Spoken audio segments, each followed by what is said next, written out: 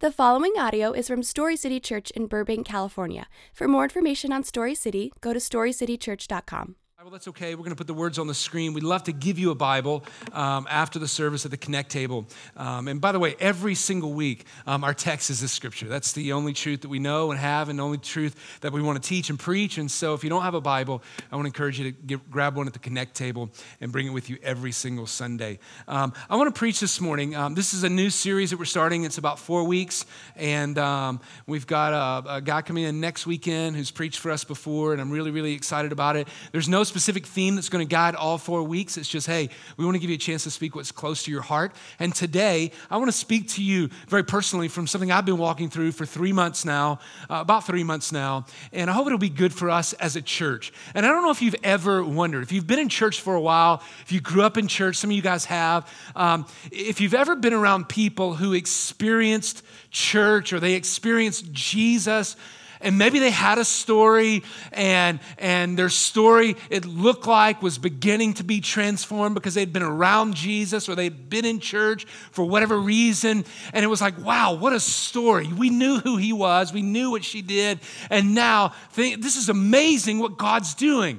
But then at some point in time, maybe you watched as that story began to unfold and the hope that you had for that person began to fade because for whatever reason, there was no follow-through. There was no continuation of what God seemed to be doing in their life. And when we open up the book of 2 Corinthians chapter 7, we have this idea that Paul is going to posture to us that gives us an indication of something that happens in people's lives when they are truly being transformed and changed by the gospel. It's a repetitive action. It's a repetitive thing that happens over and over and over in a person's life, and it leads to real transformation. And in fact, I just give it away. The word is called repent. And the idea is a turning around. I brought my skateboard with me. Actually, it's not mine. It's my son's. I'm getting really old. Like I'm wake up in the morning and everything hurts. So I don't ride skateboards anymore. But like when I was a kid, I had a skateboard. And it was a big, I'm just going to let you see it, okay? And so when I was a kid, I had this skateboard. I think my parents got it from Walmart. It's called the Executioner. And so, like, to me, people do half pipes and quarter pipes and maybe they're full pipes. I don't know. They do all these things on skateboards, but I was never that. I was good at throwing a baseball and catching a football, but I wasn't good on a skateboard. So for me, what was really cool was if I could stand on a skateboard and I could pop it all the way around. Like, you ever done that before? Like, I think you call it a 180. But I thought I was really cool if I could get on a skateboard and I could make it turn all the way around. Like that was my Tony Hawk moment. I'm not going to do it for you because this is going to be bad. That was like my Tony Hawk moment to demonstrate I was so good. I know that's a little bit ridiculous, but this idea of turning around is what Scripture calls repenting. It's just regular recurring action in the life of a believer. But oftentimes what we see when we watch these stories or we wonder, where are they now? We wonder, what did they do? Did they do a 180? Or was it like a 360? Like they were going this way and it seemed like God was changing their life. And actually what happened was they just turned all the way around and kept going in the same direction. 2 Corinthians chapter 7 is so good this morning. I hope it'll be instructive for us as we wonder, is this a repetitive action? Is this a repetitive thing in my life? Is this happening often? 2 Corinthians chapter 7, starting in verse 8, Paul says, "For though I caused you sorrow by my letter." Now, this is 2 Corinthians. This is the second letter that Paul wrote to the church in Corinth. There was a first letter that he wrote to the church in Corinth. It's known as 1 Corinthians. And so Paul, who is not with and present locally in the church in Corinth, had been hearing all of these things that were going on in the church in Corinth. And so he wrote them this letter, and it felt like this accusatory letter. Like, I hear what's happening in your lives, and I'm writing you to warn you, to correct you. I'm writing you so that you understand that what you are doing and how you are living is not pleasing to God. And so Paul says in 2 Corinthians chapter 7, verse 8, "For though I caused you sorrow by my letter." You understand this, right?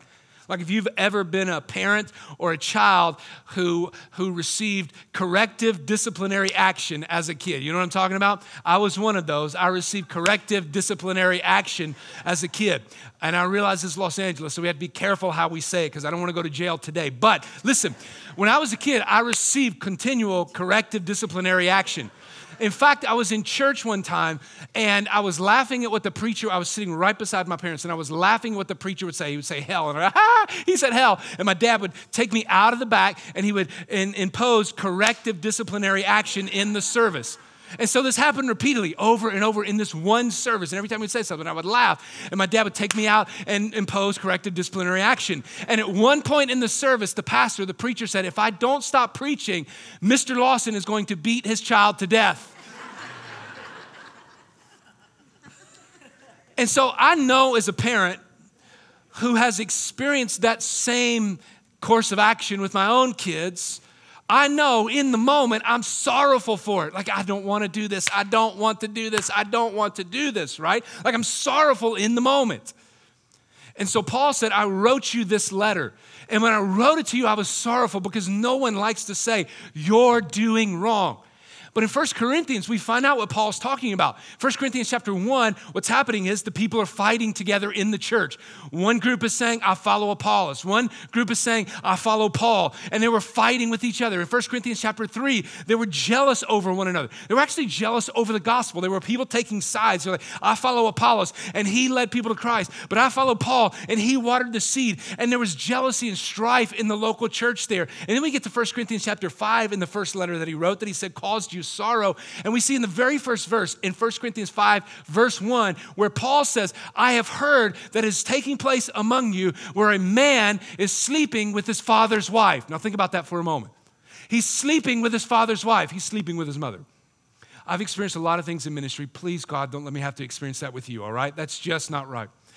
And so he's experienced strife and jealousy and fighting, and now he's experiencing the sexual immorality. Then we get to chapter 6, and he's talking about how Christians are suing one another. We get to chapter 7 in 1 Corinthians, he's talking about how Christians are divorcing one another. We get to chapter 8 and chapter 9, and in the day they're taking liberty with what they do and how they live, and it's actually causing other Christians in the church to stumble because they're taking advantage of their liberty. And this was the letter that Paul wrote in 1 Corinthians to the church at Corinth.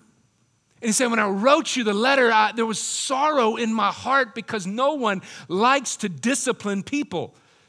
And he goes on and he said, for the letter that I wrote to you, I caused you sorrow by my letter. But then he goes on to say, and the second thing he said was, but I do not regret it. Though I did regret it. Why? For I see that letter caused you sorrow. Now listen to what he said. But only for a little while. And Solomon says, I regret having to discipline you, but actually after the moment of discipline, I've seen that actually that letter has caused you to turn from the things that you were doing that did not honor God. And so even though I was sorrowful, I'm not sorrowful now. I don't regret that I ever wrote it because of what's actually happening in your life now. What's happening? Verse 9, I now rejoice. Not that you were made sorrowful, but you were made sorrowful to the point of repentance. Here's the word. For you were made sorrowful according to the will of God. What is sorrow according to the will of God? If you read the book of 1 Thessalonians chapter 4, verse 3 through 8, there's this dialogue about this idea of holiness. We get to verse 8 in 1 Thessalonians chapter 4, and the author there says, the will of God for your life is holiness. Some of us are praying, God, what is the will of my life? What is your will for me in my life? And God would respond back, the first will I have for your life is that you live in holiness. Holiness is this big, seemingly antiquated word that we still read in Scripture, but actually what it means is being separated and called out for the purpose of loving and serving God. And we don't talk much about holiness in the church today, but we should. And Paul is saying, you were sorrowful. Why? You were sorrowful because it led you to the will of God, which was turning around from your sin and walking towards God. Now in verse 10, listen to how he juxtaposes these two ideas. You were sorrowful to the point of repentance, for you were made sorrowful according to the will of God, so that you might not suffer loss in anything through us. Verse 10 says, for the sorrow that is according to the will of God, that's holiness. It produces a repentance, now listen to what he says, without regret. Those are actually two diametrically opposed ideas in Scripture when we talk about what it means to walk with God. Repentance means I'm going one way that doesn't please God. I turn around and I walk with God. Regret means I'm going one way, not walking with God. I turn around to walk with God, but then actually I end up going back to the same place I was. And so when we see people that may come into the church, and people leave churches all the time for a lot of reasons. They move out of town. They don't agree with the theology. They want to find another church. But for the people who we see, it seems like God's doing something in their life. How is it that they turned around, but then they seemingly just kept on turning around? I call this idea of spiritual regret, I call it spiritual myopia. Last week, if you were here, I talked about this LASIK eye surgery that I had. And the reason why I needed LASIK eye surgery was because I had myopia. I was nearsighted. And technically, what it means is that light is not reflected in the eye in the proper way. And so myopia or nearsightedness means, if you're an ophthalmologist and that's wrong, please don't correct me. I'm just going with what I believe, okay? And so light doesn't reflect in the right way. And so what happens is you can see up close. Like before I had laser eye surgery, if I would take off the Coke bottles, if I would take them off at night, like I could read my Bible, but it would be like this. Like I'd be like, it leads to God. But if I put it out here, I could not read.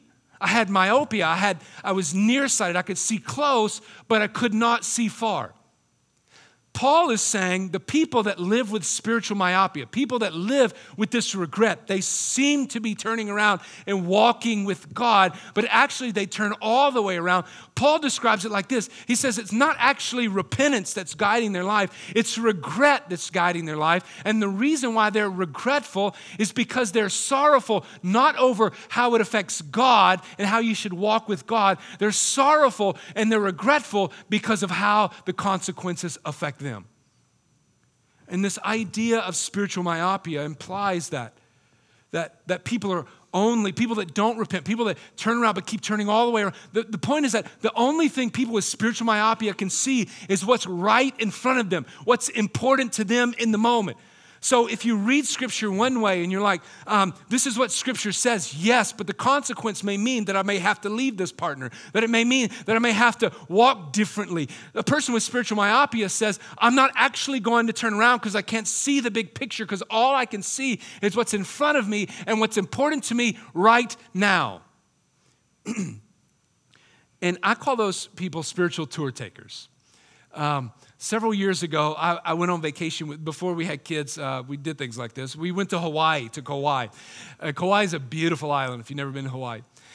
And I loved Kauai so much that that on the vacation, we would drive around the island and there would be these shaved ice places. Have you ever had shaved ice? I don't mean an icy. It's different. It's finer. It's better. It's amazing. And you can put all these things on top and you can put coconut. It's just all condensed milk. It's awesome. And so on this vacation in Kauai, I'm like, oh my gosh, I love Kauai. I love the serenity. I turn my phone off. I can rest and relax. This is amazing. How can I do this every single year, right? You ever been on one of those vacations? Like, how can I make this happen, right?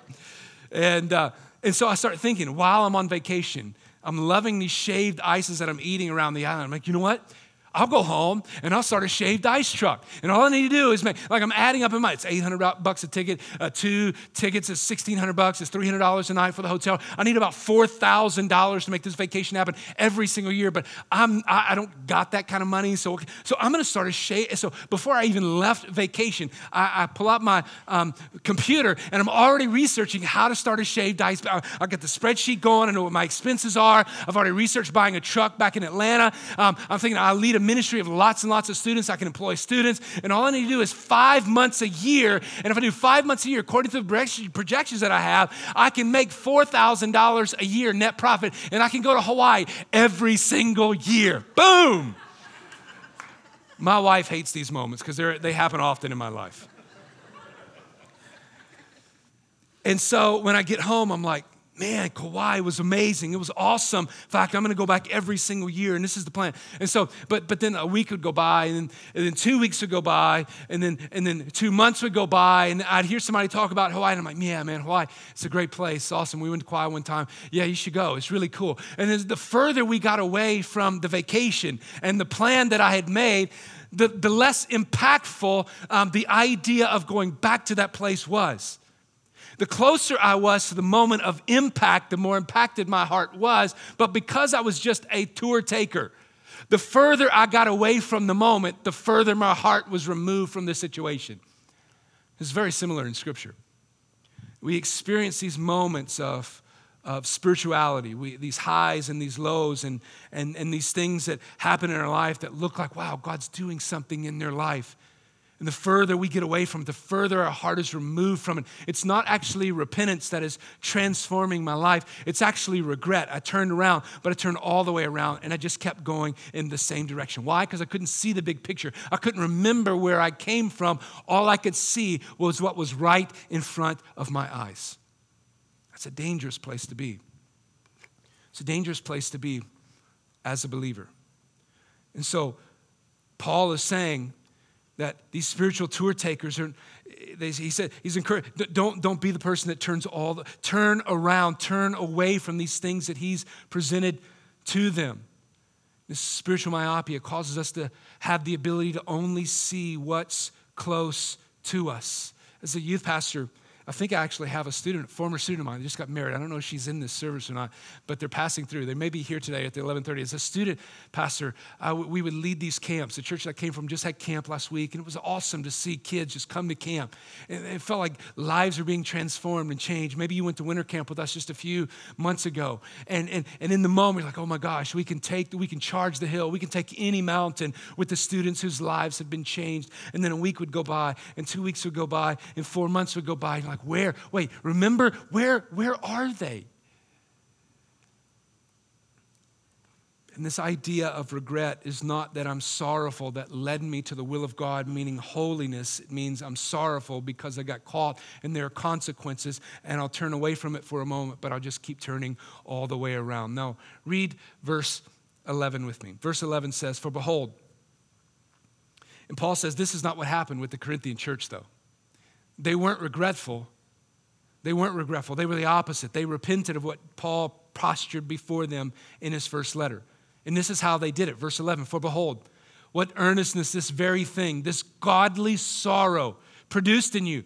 What vindication of yourselves from what you had done. What indignation towards the sin that you were living in. He goes on to say, what fear of God that you have demonstrated, what longing to pursue the heart of God and what Jesus would have for your life, what zeal you have for one another and for God's church, what avenging of wrong.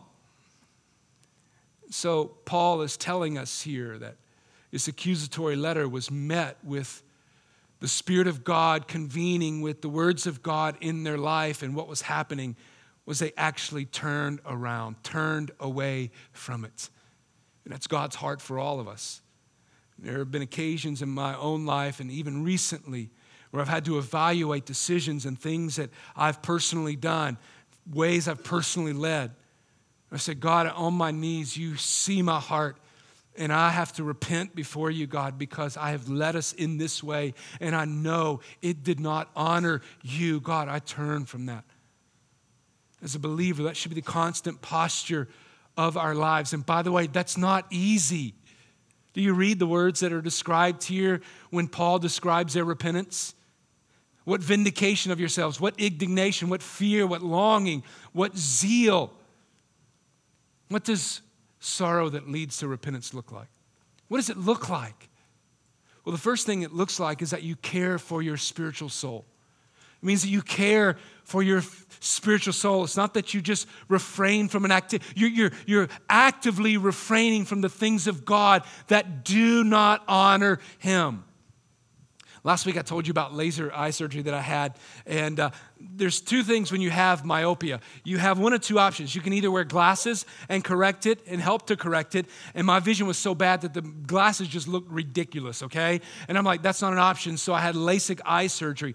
And so I told you last week I went in to get this LASIK eye surgery, and as I'm laying on the table, they cover up one eye with this patch, and then they put this other thing in your eye to just open it up and spread it out. They put this patch over it in case the laser beams don't accidentally move over and, damage this eye, which would be horrible. And then they put this thing in your eye that spreads it open. And when it puts so much pressure on your eyeball that you literally go black. You can't see out of this eye because they got a patch over it. You can't see out of this eye because it puts so much pressure on it. You actually went black. And so in the moment, I can't see anything that's happening. I read about it. I know what was going to happen. There were 60,000 laser beams per second that were penetrating my eye. And what the doctor said was he would take this flap, this flap over your eye. They would cut it open. They would lay it over the laser beam. 60,000 of them would penetrate the inner workings of your eye, change the shape of your eye. So now light reflected in the correct way. So now you could not only see close up, but you could also see far away. So I'm laying on the table. I can't see because this eye's covered up. I can't see because this eye's under pressure.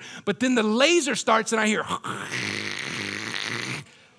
And all of a sudden, I smell burning flesh. I'm like, Doc, I don't think this is working. And so I'm and I hear and I feel and I smell this burning flesh. And he's like, 10 seconds, you're doing great. I'm like, Doc, this ain't working. And like 8 seconds, you can do it. Like, Doc, I'm about to pass out. This is not working, right?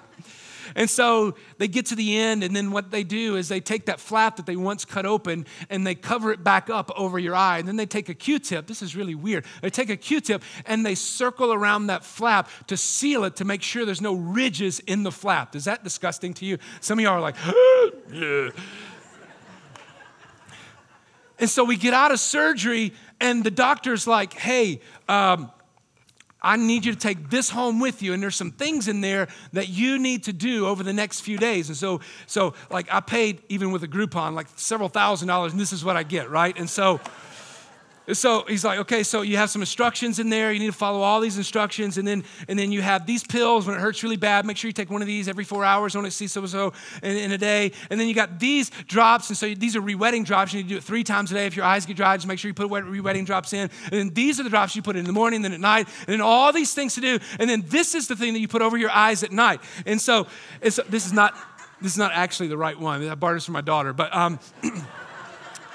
I since threw away the one that he gave me, and there's like these goggle-looking things. Like if you've ever been in the military, I think they call those like birth control goggles. Like they look just really ridiculous, right? And so he's like, and when you get home, you got to put these goggles over. Now, these aren't the ones because I can't see, so I'm going to put them up like this. But he's like, when you get home, you got to put these goggles over you. When you're laying in bed, you got to put the goggles on. When you take a shower, you got to put the goggles on. When you're playing with your kids, you got to put the goggles on. When you're walking around the house, you got to put the goggles on. No strenuous activity, no exercise, no swimming in the pool, no shower for 2 days. All these things you got to do. And I'm like, Doc, really? I put them on my eyes when I get into the bathroom at home, and I'm like, these things look ridiculous. Really? And he's like, you can't sleep on your stomach. Any stomach sleepers in the house? I'm a stomach sleeper. If I don't sleep on my stomach, I sleep on my side. And he's like, you can't sleep on your stomach or on your side for a period of like a week. Why? Because if something happens, if you don't wear the goggles and something accidentally touches your eyeball, it could damage what we have permanently changed to your eye. And so I'm like, okay. And so guess what I did when I got home? I put the goggles on. I laid back in the bed, and I just chilled. And 2 days later, when I took a shower, I put the goggles on, and no water got in my eyes. When I was walking around the house, as ridiculous as it looked, I put the goggles on. I did exactly what he said. Why? Even though it was a pain, was it difficult? Was it a lot of things to do? I don't even remember what I'm supposed to do with this. I think this is twice a day. I think he said 4 times a day with this. Like, was it a lot? Absolutely, it was a lot. Why did you do it? Because my vision changed permanently. And it wasn't a hassle. My vision changed permanently. And you see, people that are walking this way and are confronted with their sin, they turn around and they walk with God. See, we innately think, if I do that, if I turn away, if I don't, it's going to suppress my joy. It's going to suppress my happiness. It's going to take away things that I love in my life. But the difference is people who are walking away from God, they turn from their sin and walk with God. They don't see it that way. They see this as the joy in their life that is not a hassle because their life has been changed by God, and His opinion is the only one that matters. What does it look like? What does sorrow that leads to repentance look like? It looks like you care for your soul. Tyler's going to come up. We're going to close out here. The last thing I want to say to you about this idea of repentance. Paul goes on to say here in verse 12, so although I wrote to you, it was not for the sake of the offender, nor for the sake of the one offended. In other words, this wasn't just about you clearing your name. This wasn't just about you clearing your reputation in the community. I didn't write to you just so you would clear up the bad things being said about you. He goes on to say, but for that your earnestness on our behalf might be made known to you in the sight of God. Sorrow that leads to repentance, first of all, looks like you caring for your spiritual soul. Yes, I realize if I turn, it may cause things in my life that I have to leave behind, but ultimately I know this is where my joy is. But it also may mean that you're not just concerned about clearing your own name.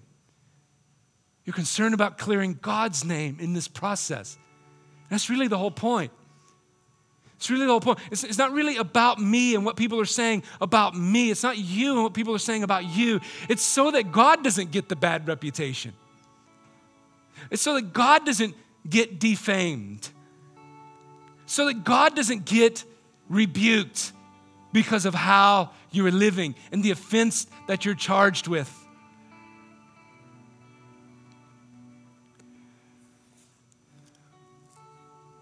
I've had these moments over the last few months, and one of the reasons why I'm preaching to you this morning about this is because this is something most recent in my life. Where I just believe the Spirit of God confronted me through the actions and activities of some other things outside of me, though related. And there were moments where I had to come before God and say, God, I need to clear your name here. Because the decisions that I've made that have affected a lot of us, God, I need to ask for your forgiveness. And God, I'm turning from that decision and I'm going to make it right in your eyes and in your sight. And I want to say to us as a church, if you are a believer and you know Jesus, it should be the constant posture of our hearts.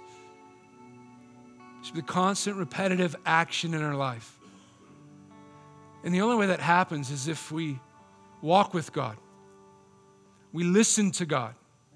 We listened to the corrective action of others. Other people spoke into my life over those few months, very kindly, very gently. And the only way we turn from those things that don't honor God is if we listen to other people. We allow the Spirit of God to speak to us. And genuinely we say, you know what? It's not even really about me. It's about you, God, and the only thing that matters is your name being cleared in this situation. Have you walked through something recently where maybe even the Spirit of God has told you, that's not a place I want you to be. It's not a relationship I want you in. That's not a thing I want you a part of. And the Spirit of God continues to speak to your life, yet you continue to walk. And at times it may seem like you've turned around, but the reality is you just kept on turning around because the only thing you could see in the moment was what was important to you. Will God speak to you today about really what's important? About His name, His glory, your joy?